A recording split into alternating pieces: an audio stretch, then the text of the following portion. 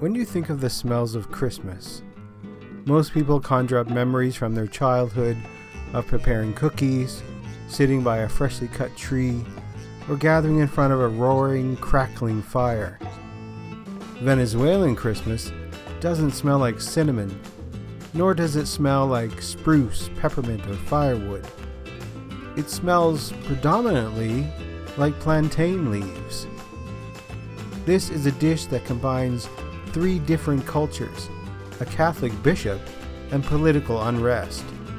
So let's explore the exciting and interesting history and origins of this beautifully wrapped Venezuelan Christmas gift, hallacas.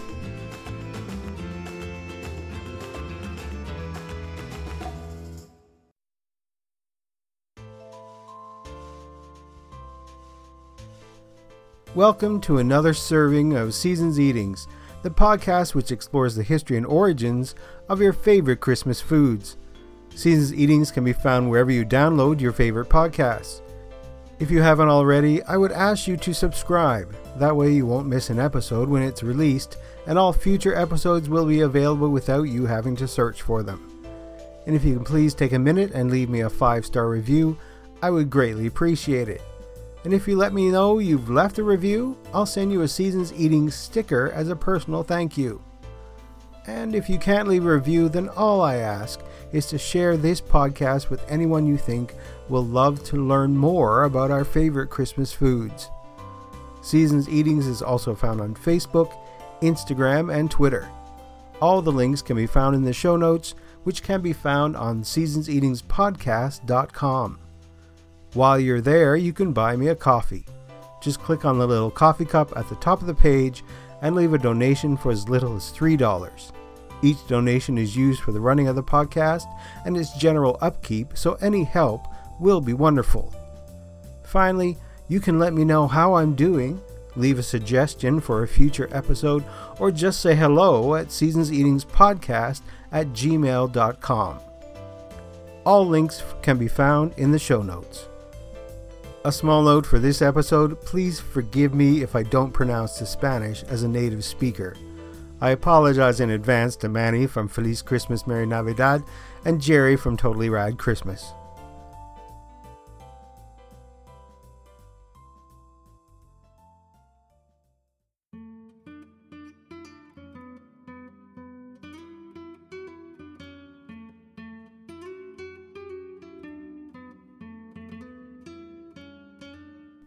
Hallaca is a special dish which brings us all together. Hallaca has a long preparation process, so it needs to be prepared by a group of people. In Venezuela, the entire family or a group of friends get together, put on some gaita music, which is the type of music that Venezuelans listen to during Christmas, and start preparing this spectacular mix of flavors and colors. Each single family has their secret way of preparing this dish, and every single person will say, "There's no other hallaca like the one that my mom or grandmother and so on prepares." The hallaca is a point of family pride, something that identifies every single Venezuelan like a family coat of arms. These succulent cousins of the regionally ubiquitous tamal showcase a syncretic array of layered flavors and sophisticated techniques. The dish incorporates elements from 3 major groups that were brought together as a result of Spanish colonization and the slave trade: corn masa from the Americas, a Baroque stew which includes olives, capers, almonds, and raisins from Spain, and plantain leaves that were introduced to the continent by European settlers after their discovery of the vegetal species during prior African expeditions. I can't think of another Venezuelan dish with a historical narrative of this magnitude, says Maricel Presilla, James Beard Award-winning author of Gran Cocina Latina, a magnum opus of Latin American gastronomy. The history of the dish is shrouded in legend, with accounts that tell the story of how enslaved peoples from the Gulf of Guinea and Angola used scraps from the master's table to concoct a stew with which to stuff pockets of masa made from freshly pounded corn. Presilla goes on to describe it as a dish of transition. one that is clearly Criollo, a true amalgamation of the many cultural influences that define the country.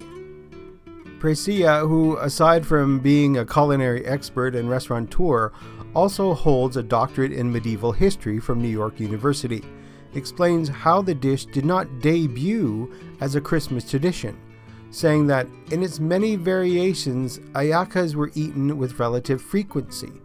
However, the period of shortage that followed the Venezuelan War of Independence in 1823 left citizens without the direct supply chain that had characterized the colony's special relationships with the former Spanish Empire. Hallacas were thus reserved for special festivities, none more important than Christmas for the now Catholic inhabitants of the region. Yet, the role of the hallaca in Venezuelan identity far transcends its historical provenance. In spite of following a similar formula, hallacas have the particularity of varying not just from region to region, but from home to home. People from the eastern shores of the country are known to include stingray meat in their version, and pigeon peas are added to the stew by residents of the vast and central grasslands called Llanos Venezolanos. Hallaca is a Mesoamerican tamal-like dish that goes by various names and spread throughout the Spanish kingdoms in the Americas as far south as Argentina in the decades following the conquest. It is said to have been invented by slaves during the colonial era. The slaves would prepare the Christmas Eve meal for the landowners, and with leftover meat, they made the hallaca's filling for their own Christmas meal. They put the leftovers of their master's Christmas festivities in a bit of cornmeal dough, wrapped this with banana leaves, and cooked to mix the flavors. As many things in the country, the hallaca has the influence of three cultures. The white one, the European ingredients like raisins, nuts, and olives. The native one, the cornmeal colored with annatto seeds. And the black one, banana leaves used to cook the food. The original hallaca is made with meat, usually pork, poultry, beef, crisp pork rind, etc., and boiled eggs. The hallaca tastes better once it is cooled. It requires hours of preparation, but is usually prepared by the whole family. Its preparation is a celebration by itself. Music and drinks make up the festive atmosphere. Mothers nagging children as they steal bits of fillings from the table, and the guys complaining of being relegated to the leaf cleaning and the last-minute shopping are typical during the hallaca making party. One version of the dish's origin tale has it that the daughter of the land-owning family asked to taste the hallacas. She and her family liked the dish so much, they requested for it to be made for their dinner party, and ever since it's been part of the traditional holiday meal for all economic classes. There are different versions about the origin of the word hallaca. According to Adolfo Ernst, the word hallaca evolved from the indigenous Guarani language, stemming from the verb ayua or aguar, meaning to mix or blend. From there, the construction ayahuasca, being mixed things, developed to hallaca, and ultimately to hallaca with a double L, using Spanish silent H when written. Others say this word comes from the word ayaca, of the indigenous group Tupi-Guarani, which means lump. Another version presumes that the word comes from an Aboriginal language of the west of the country, whose meaning is wrapping or biote. Others says that the word came from the Spanish word there, ala, from the stew prepared with ingredients that came from abroad, and here, acá, from the corn dough and the banana leaf found in Venezuela. The word was combined and refined, becoming hallaca. The hallaca comes back from the colonization era, around the 15th and 16th century. The slaves and the indigenous servants filled their corn dough cake with leftovers that their oppressors didn't eat. Also, it's said that the Spaniards tried to improve the Aztec tamal, adding their ingredients to the cake filling. When the road, called El Camino de los Españoles, from the coastal town of La Guarilla port to the capital Caracas was under construction, the workers were generally natives, and they used to eat buns made of pure corn. Now, it's known that eating only pure corn can lead to avitaminosis, an illness called pellagra. The population was asked to donate the rest of their everyday food to those natives so they would fill their buns with leftovers. The story goes that one Christmas, the Caracas bishop asked the population to change their over-the-top way of celebrating, and instead of wasting huge amounts of food and drink during the holiday season, he asked them to eat like the natives, who were working on the road, by filling their buns with leftovers. The criollos, who were the descendants of the Spanish but born in the American continent, were fearful of God and accepted the demand of the bishop and started to make their own versions of what we know now as a hallaca, with each one tastier than the other.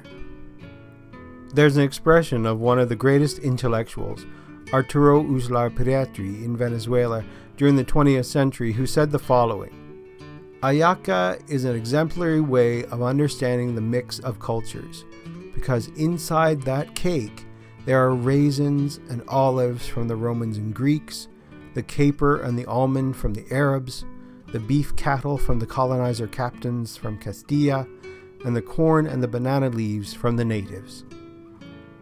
The earliest use of the word in the modern sense is in a 1781 document of Italian missionary linguist Filippo Salvatore Guidi.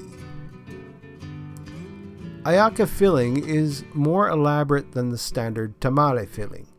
Ingredients differ from region to region and from family to family, but may include a combination of beef, pork, bacon, lard, onion, sweet pepper, red pepper, scallions, garlic, salt, pepper, oregano, cumin, and some type of cooking wine or vinegar. In the version from the Venezuelan Andes, hallaca are made with guiso crudo, which differ from other versions because the meat filling is not pre-cooked. Some versions of the filling include leeks, Worcestershire sauce, mustard pickles, panela, or dark brown sugar. The stew is simmered over low heat slowly for several hours. In Aruba and Curaçao, two islands just off the coast of the Falcon State, Venezuela, it is called hallaca with a K or hallaca with a C. The ingredients are pork and chicken stew, capers, raisins, cashews, bell pepper, pickled baby onions, prunes, and olives. The dough is made from white cornmeal, and the hallaca leaves first spread with lard or oil. Cooked meat and the other ingredients are then wrapped in the leaves, tied with string, and then boiled for about 2 hours. Flavors in the hallaca vary from family to family, and some add Madame Jeanette peppers, which are very hot.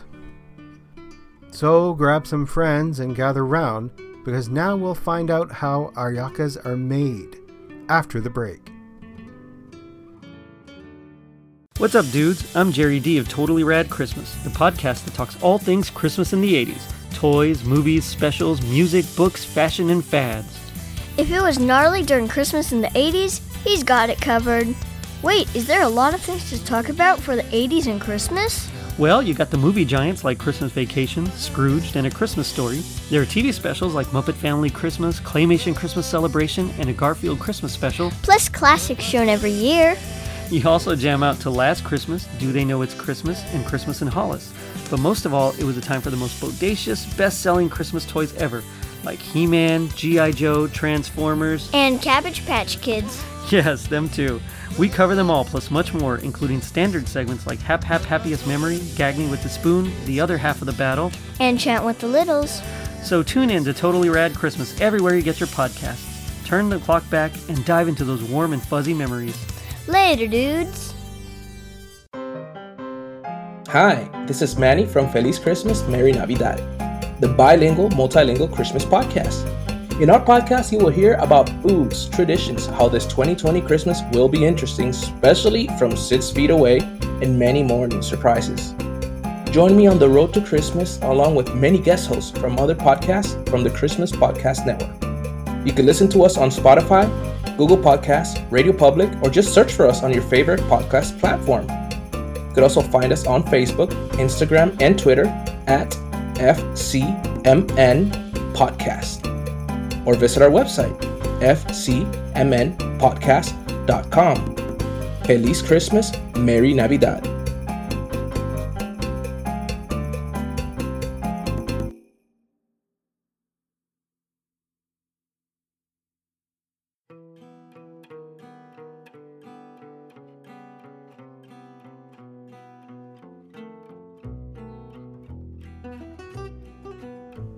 Each year in early December, extended family units from all over the country come together to partake of the ritual of ayaka making. It's an elaborate episodic process with a time frame that typically spans 2 to 3 days from start to finish.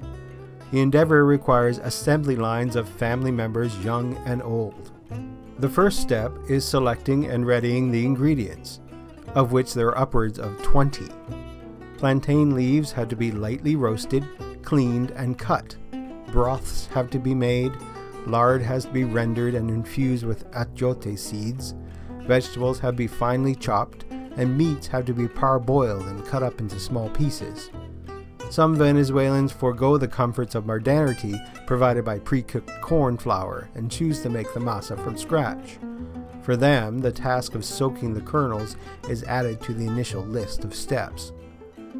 Next is the making of the stew, in which layers of flavor are carefully crafted by incorporating ingredients at different stages.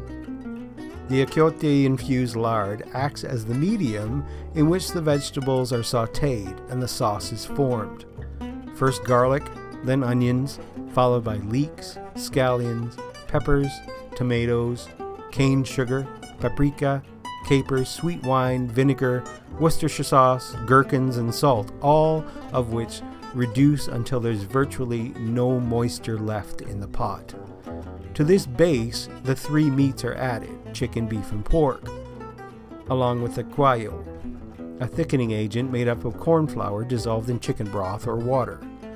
It's a long and sluggish procedure, one that could easily be started at 8:30 in the morning and concluded past 6 in the afternoon. The stew is then allowed to cool and macerate until the following day. But that's not all for day 1.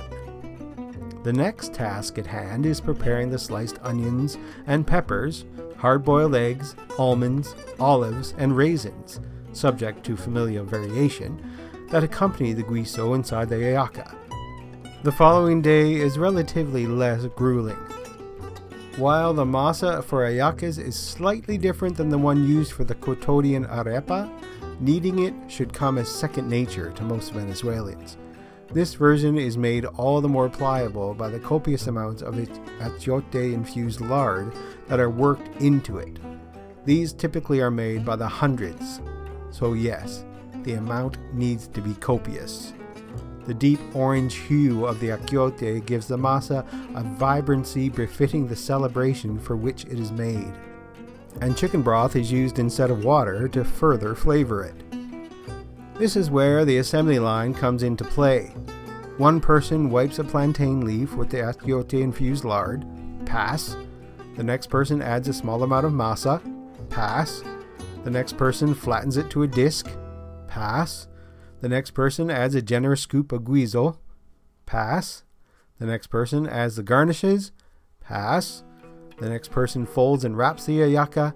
At the last pass, at the end of the line, someone receives the bundle, ties it up with white butcher's twine in a distinctive pattern that plays both a functional and an aesthetic role. Now, imagine that times 100 or 2.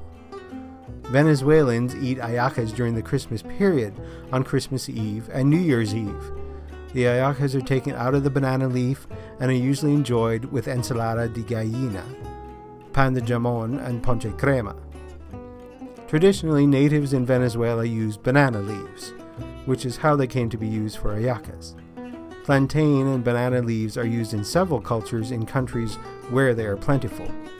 They are used for cooking dishes as well as serving them. an example of these leaves being used for serving food in South Indian thali or during sadhya. The leaves also have a religious significance in many Hindu rituals. They add a subtle aroma to dishes and are key in food preparation for hallacas. In Puerto Rican cuisine, the dish is called hallaca and used to be a popular part of the island's cuisine. Unlike the Venezuelan variety, hallaca from Puerto Rico is not made from corn, but with cassava, stock, milk, pork fat cooked with annatto, and banana leaf, and then baked in a traditional open wood fire. They are typically filled with diced pork butt braised with sofrito, annatto oil, olives, capers, chickpeas, raisins, and spices. The liquid is then strained into the masa. Because of the long and elaborate process and skills it takes to prepare, the hallaca is now rarely available, but is still found mostly in coastal family-owned restaurants and other small establishments known as kioscos, where there are still strong ties to native heritage and classic slow-cooking skills. The corn dough is similar to a standard arepas dough. Pork fat is melted down with annatto to add color. Corn flour is kneaded together with broth and some soft butter, and the cooled pork fat mixture is incorporated to make a soft dough with a golden color. A large plantain leaf is greased with vegetable oil, and the dough is flattened on the leaf to about a 1/4 inch thickness. The guiso filling is topped with a combination of onion, pepper, parsley, potatoes, raisins, almonds, chickpeas, capers, green olives, hard-boiled eggs, and bacon. The leaf is tied and boiled at a low heat. As you may have gathered, making hallacas not only requires a group effort, but a financial one as well. Several of the aforementioned ingredients, notably the olives, capers, raisins, almonds, Worcestershire sauce, and sweet wine, aren't locally produced in Venezuela and have to be imported from their respective ports of origin. For many citizens of a nation battling hyperinflation since 2016, that presents a problem. Nowadays, even the local ingredients are hard to find, and to do so, people often had to rely on black market goods at black market prices. Celebrated Venezuelan chef and TV personality Sumiti Estevez described the dish as probably one of the most concrete acts of popular resistance that I've seen in the past 20 years of dictatorship. Scarcity and inflation are not phenomena of President Maduro. They go all the way back to President Chavez. Therefore, Venezuelans have grappled with shortages and inflated prices of key hallaca ingredients for at least 10 years, if not more. However, in spite of the once rich oil nation's steady social, economic, and political deterioration, there hasn't been a single year in which Venezuelans haven't made hallacas in December. Her statement conjured images of the long lines that form outside of supermarkets, as well as the empty shelves inside them, which have been commonplace since 2013. It's an image that contrasts a narrative that you can find everything you need in Venezuelan black markets. Many families living in the country have to live with that reality. If you're lucky enough to have relatives abroad, you can supplement your pantries and medicine cabinets with items as basic as canned tuna and toothpaste. People think that resisting is something that's done militantly, but more often than not, it's just done with grief, says Professor Ocarina Castillo D'Imperio, a gastronomic anthropologist from the Central University of Venezuela. Food in Venezuela implies resistance and resilience. In the case of a festive dish that is only eaten once a month out of the year, the defiance is more palpable. Citizens may have unwillingly given up many of their civil liberties, but they have yet to relinquish this tradition. They may need to make 40 instead of 150, but they will make them nonetheless. Hallaca is a staple of Venezuelan Christmas celebrations. Christmas meals in Venezuela would include hallacas, pastries, pan de jamon, and chicken stew. But not all families have been able to afford them during food shortages. In 2014, despite food shortages affecting the country, the Venezuelan government created an hallaca with a length of around 400 feet, a Guinness World Record. In contrast to Venezuelan tradition, hallacas are popular year-round in Ecuador, and several variants exist around the country's different regions. Along with humitas, they are a staple of traditional Ecuadorian cuisine. Whether homemade or bought, eating hallacas is a group activity, one that has been severely impacted by the migratory reality of leaving behind a multitude of loved ones.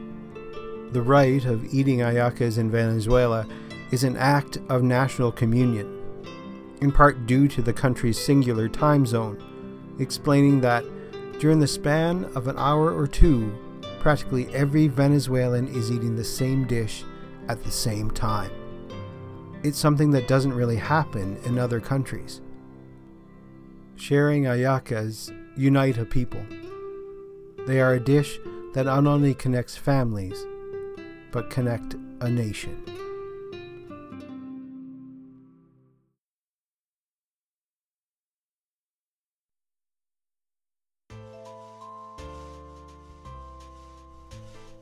Thank you for listening to this serving of Seasons Eatings. Seasons Eatings is available on Apple Podcasts, Google, TuneIn, Stitcher, Deezer, or wherever you get your favorite podcasts. Please, if you can leave a review about the show so we can spread the Christmas cheer. Also, I would love to hear from you. Send me an email at seasonseatingspodcast@gmail.com to let me know how you like the show, suggestions for future episodes, or just to say hi. And if you let me know you've left a review, I'll send you a Seasons Eating sticker for your trouble, as well as my unwavering gratitude. And if you can't leave a review, just share the podcast with someone you know who loves the history of Christmas food. And if you're feeling extra generous this season, you can buy me a coffee. Head on over to seasonseatingspodcast.com and click on the little coffee cup. All music for Seasons Eatings is used under Creative Commons license.